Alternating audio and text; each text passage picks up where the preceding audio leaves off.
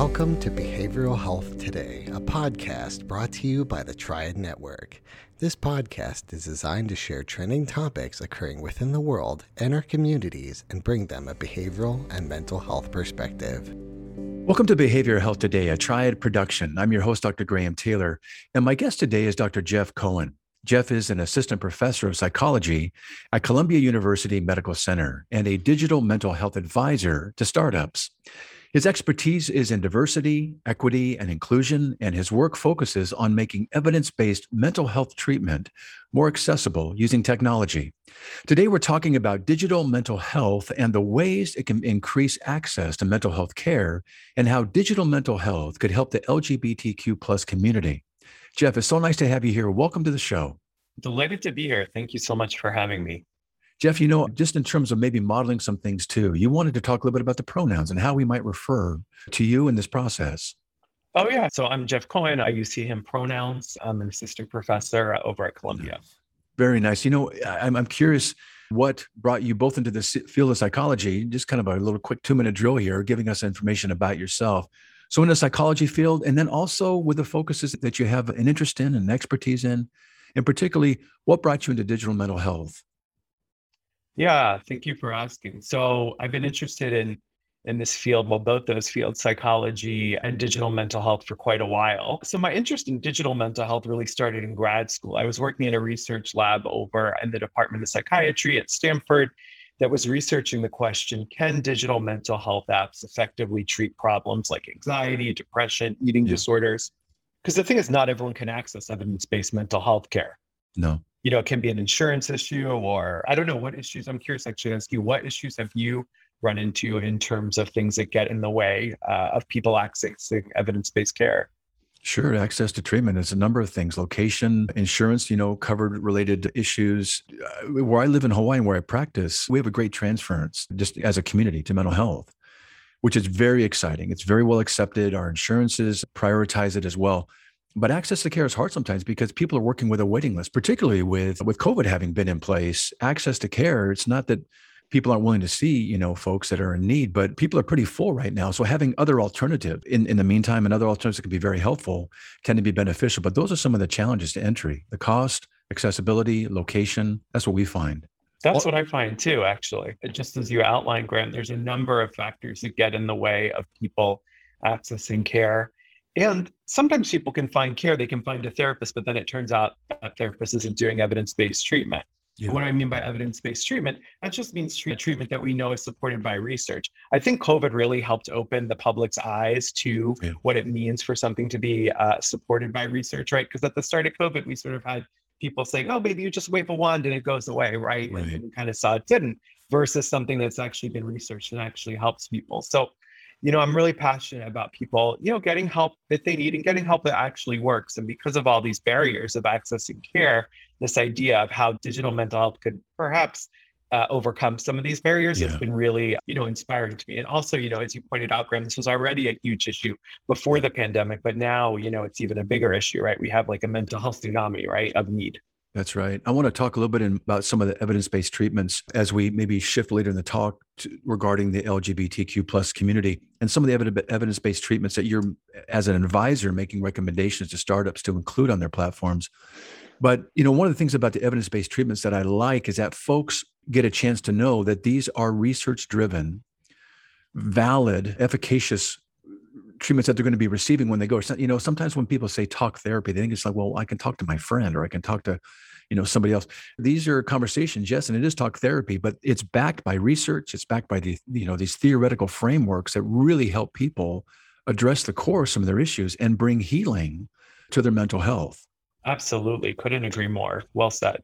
Yeah. So we know that I'm going to refer to digital mental health as DMH just for now. That's a big mouthful if we keep saying. Yeah, sounds so good. DMH. There are at least maybe a couple of platforms. Could you set a framework for us, kind of a foundation as we talk?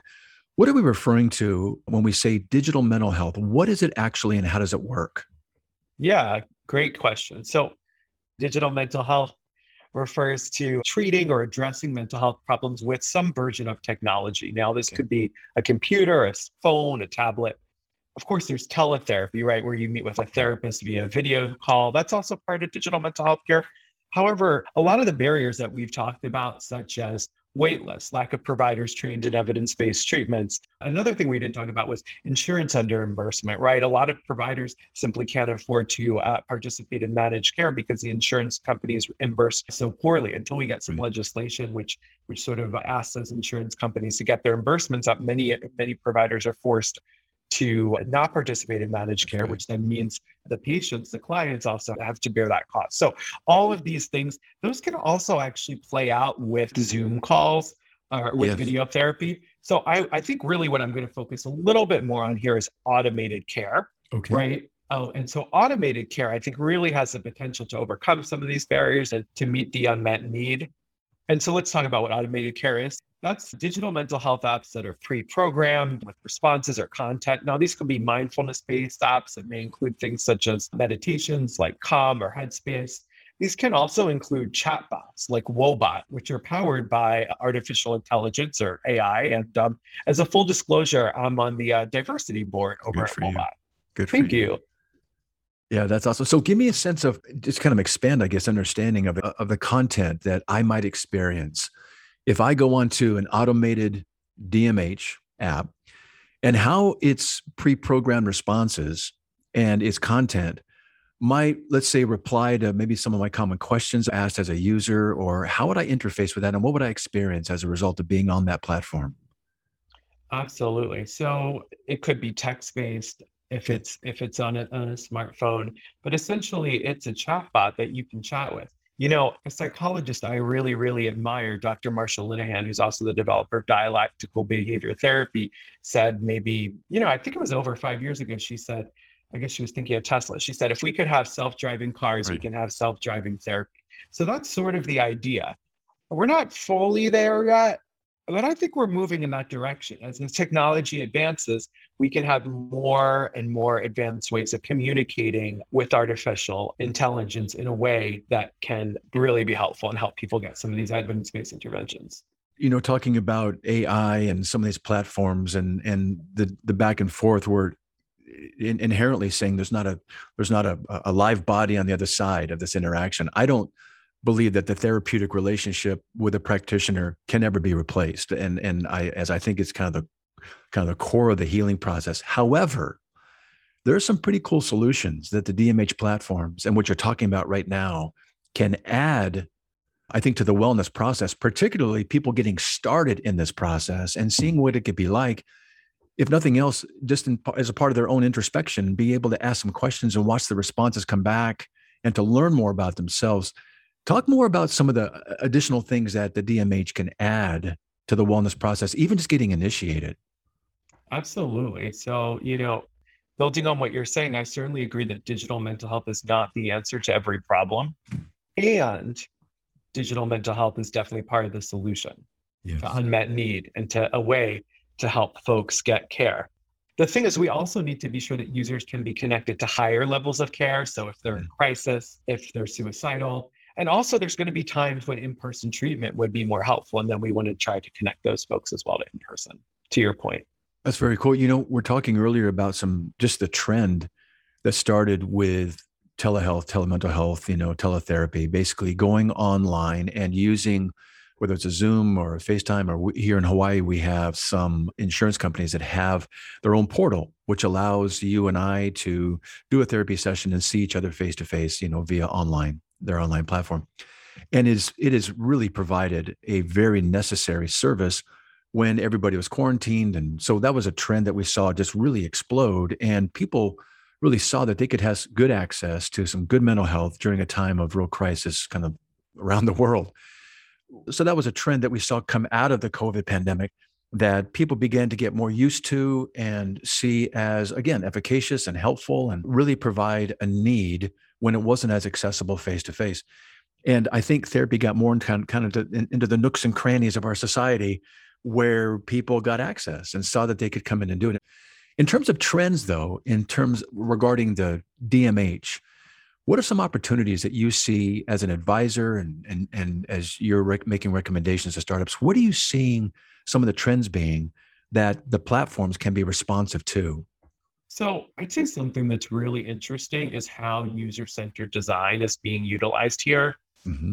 The thing is, historically, clinical psychology has operated with this idea of if you build it, they will come. A Right. little like Field of Dreams, if you've Yeah. ever seen that movie. So, Right. there's been this idea, if you build it, they will come. It's kind of like a business launching a product without a lot of user testing or feedback. Yeah. So we know that our mental health treatments work. However, those treatments don't work for everyone and people do drop out. So the thing is, when we build digital mental health solutions, we want to start with the user before we build the product. So it's not about just translating therapy to take place through an app or similar. It's sort of reworking the process to first focus on the person, the end user, and then build out the solutions from there. Yeah, I like that. It's a little bit of a reverse engineering in some ways. Here's this need. How do we support it? And I think it's a really thorough and comprehensive way to say, hey, what are these needs and how do we come alongside you? As we're talking about these trends, I know that part of your expertise, which is in a number of areas, but it includes diversity, equity, inclusion. And in terms of your work to improve the lives of the LGBTQ folks, what are some of the challenges you're seeing in this population regarding access to mental health care that you're hoping that these platforms might help make a bridge? Yeah. So, well, you know how we just talked about the people do drop out of treatments? Yeah. Often these people are from communities that have been minoritized, like LGBTQ people. And part of the reason that people drop out is because the standard mental health treatments do not address the unique challenges faced by minoritized communities. So let me give you an example. Many evidence-based treatments or even many apps, they have content or protocols of what to do when a person comes in with anxiety, but no support around anxiety related to coming out. So if a user inputs that they have anxiety around coming out, that's a question that we want to have an answer to. And so because the platforms aren't adequately addressing the needs and challenges faced by the community, we can see a dip in engagement. Interestingly, and I'll talk a little bit more about this later, LGBTQ people are overrepresented in the digital space. So I'd say this is a missed opportunity on multiple levels. We'll be right back after word from our sponsor. Behavioral and mental health professionals provide critical support to our communities in a time when our communities need it more than ever. But they need support too, to continue their education, to connect with colleagues, and to advance their career. And so we've launched Triad, the hub for behavioral and mental health professionals. At Triad, you'll find education, community, and career resources for both current and aspiring behavioral and mental health professionals, all curated specifically for you and all for free. Visit us at hellotriad.com/BHT to register for your free professional account. Again, that's hellotriad.com/BHT. Come join the community today. Yeah. You're talking about, for example, an anxiety-related condition, but maybe some of the evidence-based treatments aren't asking about, is it related to a coming out process?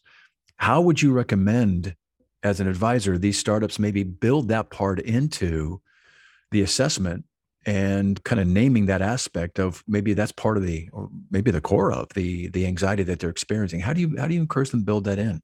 So in a number of ways, I'll give you one example. So if we're talking about invalidation and invalidating environments, which is a hallmark of one of our evidence-based treatments, we want to start to be talking about invalidation on the basis of identity, minority identity. And we want to be able to name that because that can help to shift maybe inaccurate attributions of personal shortcomings that can amplify shame towards the unfair burden of minority stress. So that's one example. And then I think there's a couple of ways that the DMH can really become a solution for the LGBTQ community. I would love to hear some of those things, please.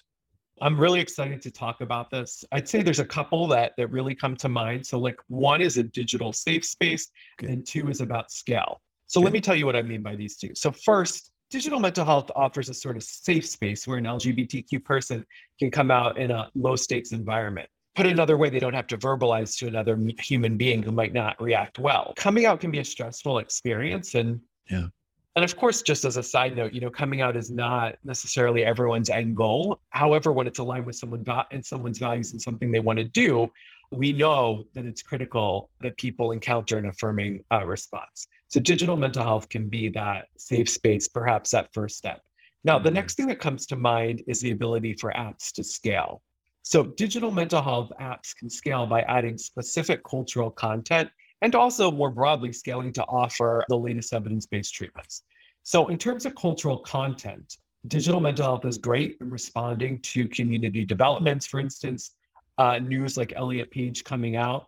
While many in the community were ecstatic to welcome Elliot Page as himself, some folks were activated when the media or people they knew continued to use his dead name. And then when those folks went to in-person therapy, many of them found they had to educate their therapist on who Elliot Page was, et cetera, and dead names before even discussing their own feelings. So with digital mental health, the programmers can develop content that can be rolled out to all users in the app immediately in response to an event like that. Yeah, as I'm thinking right now, you're talking about how some of these folks coming into therapy might be required to kind of educate their therapist. And it's not that the therapist necessarily wouldn't be receptive to or able and willing to embrace treatments around these things. Is there a component maybe where you might help equip and maybe craft some language for these folks to be able to educate others, and that comes across for them as an empowerment stance of, here's how I get to help others understand some things that they may not understand yet, but could be willing to receive and help me in if they just understood a little bit differently? Yeah, absolutely. And I think that also kind of taps into my education hat. Right. I'm also grateful to teach at Columbia. And one of the things that we really try to highlight in education is the responsibility of providers to do their homework. So that includes things like consultation. That includes things like consulting the literature. That way, when somebody does come in and they have a minoritized identity, the provider's not placing the burden of education on the person themselves. Mm-hmm. Yeah, that's good. You were talking about some new treatments, talked about the safe place and some of the cultural content in this under the scale. Any latest findings or treatments that are accessible here that you might kind of just name for us as we talk?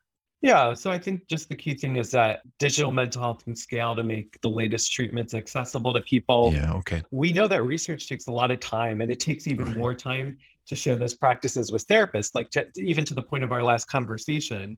I think it's taken a lot of time, even for therapists, to understand what cultural humility and cultural competence looks like, and that the burden's on them to do their homework.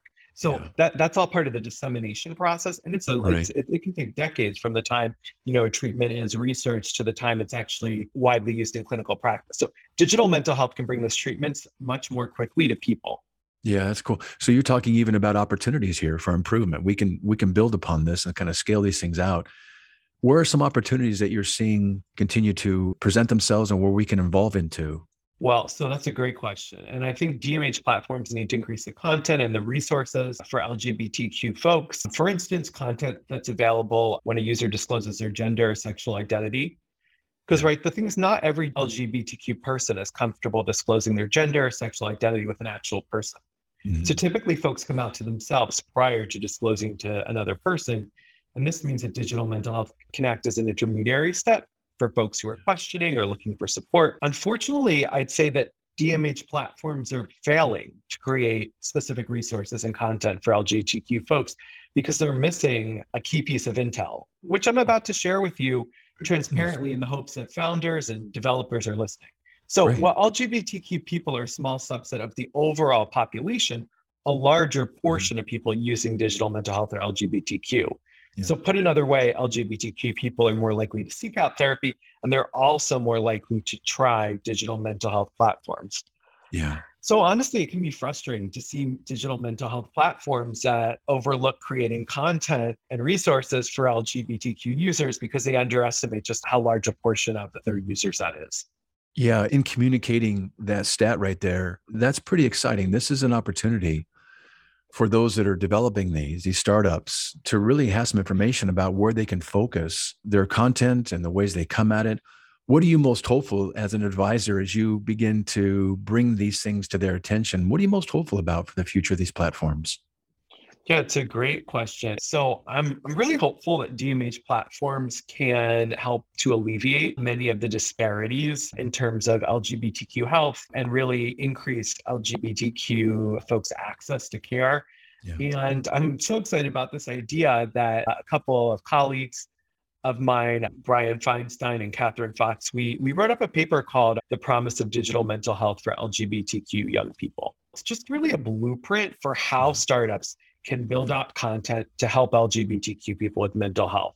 So it includes ways that they can attend to diversity, equity, and inclusion. Okay. And maybe I can give even some considerations, attend to DEI considerations broadly. So remembering that DMH is flexible in response to users, that's excellent. So we really need to start to developing content which addresses issues faced by specific communities. And these can range from, and aren't limited to, but things including police brutality, Asian hate, heterosexism, transphobia. And we really need to start doing the work and move step by step. I realize that we're not going to be able to address every group at once. And there needs to be a plan to build out content one by one to provide culturally sensitive care.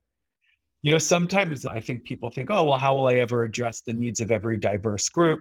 And of course, treatments are going to be different for each person. And it's still time to build out culturally sensitive content. Yeah. While I totally get the challenge of this, my overarching point is that we just have to start doing it, building it out brick by brick. Yeah, just one at a time, get it going. Very good. Exactly. Yeah, sometimes it's just good. Yeah, there's a lot of bricks to put in place sometimes when we're doing things like this, but the task is to get started is do it the way you're describing. We're talking about the LGBTQ plus community here. And if you were to speak as a teacher, as a clinician in this field at this point, what advice might you have for this group to pursue an affirmative focused therapy, maybe whether for themselves or maybe even for parents to hear this message about? I'd say for the community that when looking for a therapist, it's important to ask about the training the person has undergone to work with LGBTQ folks. A great question to ask, are you familiar with minority stress theory and how that impacts LGBTQ people? Mm-hmm. And just name that real quick. Minority stress theory has to do with the unique stress experienced by different populations or groups. Go another lap on that for us. Yeah, thanks for asking. So in a nutshell, everybody's got stress, but minority stress refers to the unique stressors experienced by minoritized people, including LGBTQ people. For instance, one includes the continual process of disclosing versus concealing one's identity. And you'd want the therapist to be familiar with minority stress theory and how to implement it in a clinical context. Yeah, really good. I think that just kind of empowers folks when they begin to take that next step. Are you talking about how the platforms allow for different levels of care to be accessed after that? And so for them to be equipped with maybe some language to try and find the right fit for their therapeutic experience, I think is a nice way to encourage them to find out who's going to be a good fit for them. We're kind of winding down on our time today, but I'd love to hear some resources that you might have for the LGBTQ community regarding their mental health. I know there's some projects and some lists out there. Give us some resources you might recommend, even maybe your contact. Absolutely. And if I may, actually, I'd also just like to speak to everyone more broadly, because I think really when we're thinking about these minoritized communities, we have to think about how people that aren't part of the community can do their share, right? And can do their work. So I want to say one thing that we can all do is start to normalize pronouns. This includes as a cisgender person. So if the only time we're discussing pronouns as an org is when a transgender person is in the room, we're probably failing at allyship. So I'd say that you want to normalize pronouns by stating them at the start of introductions and email threads and Zoom names, social media handles, bios. Now, it doesn't mean that you have to require people to share them, but when you share yours, it models that we're not assuming pronouns, and that's a huge step towards allyship that we can all take. Now, I also want to just say, remember, pronouns aren't preferred because pronouns are not about who you or someone else prefers to be. They're about who you actually are. So I'd say pronouns is one. Now, maybe speaking a little bit more to resources. Okay. So the Association for Behavioral and Cognitive Therapy has a wonderful resource called findcbt.org, which is a list of evidence-based providers in the United States and Canada. In terms of LGBTQ specific resources, there's the Trevor Project. There's also WPATH, which has some great resources around the health of gender diverse folks. And I'm also always trying to share resources. So I'm on Twitter at Dr. Jeff Cohen, and I definitely share And then, oh yeah, the paper we mentioned, that should be out online from American Psychiatric Association. They actually have a whole technology column in psychiatric services, so that's a great resource for digital mental health. I'd also say the Journal of Medical Internet Research is a great research for digital mental health. And then in terms of connecting with me, primarily I'm working with startups and founders in the DMH space as a consultant. So if you're developing technology in this space and you want to reach out to me, I'd love to connect. You can find me on socials like Twitter or LinkedIn. Outstanding. Well, Jeff, I've really appreciated our time and enjoyed it with you. Thanks for what you're doing, the awareness you're bringing to things, and the advisory component that helps folks in their startups and as they're beginning to put these platforms together, really consider some things that maybe we don't know to consider and to build in a way that's intentional and meeting the needs of the folks that are willing to come in and do this work. So it's been great to have you with us here today. Thanks for joining us. Thank you so much. It's been a pleasure to speak with you. Oh, it's been mine as well. I also want to thank you, our listeners, for joining Jeff and me today. It's always great to have you with us. I want to remind you that this episode, its resources, and all of our other shows can be found on our webpage at triadhq.com/BHT. So check out our webpage, triadhq.com/BHT, and explore our archives of podcasts and resource materials. Thanks again for being with us on the show, and we'll look forward to having you back with us next time on Behavioral Health Today. We appreciate all the support from our community, and if you like our show, one of the best ways you can support it is by giving us a 5-star rating and leaving a review. Behavioral Health Today is a podcast part of the Triad Network, all rights reserved.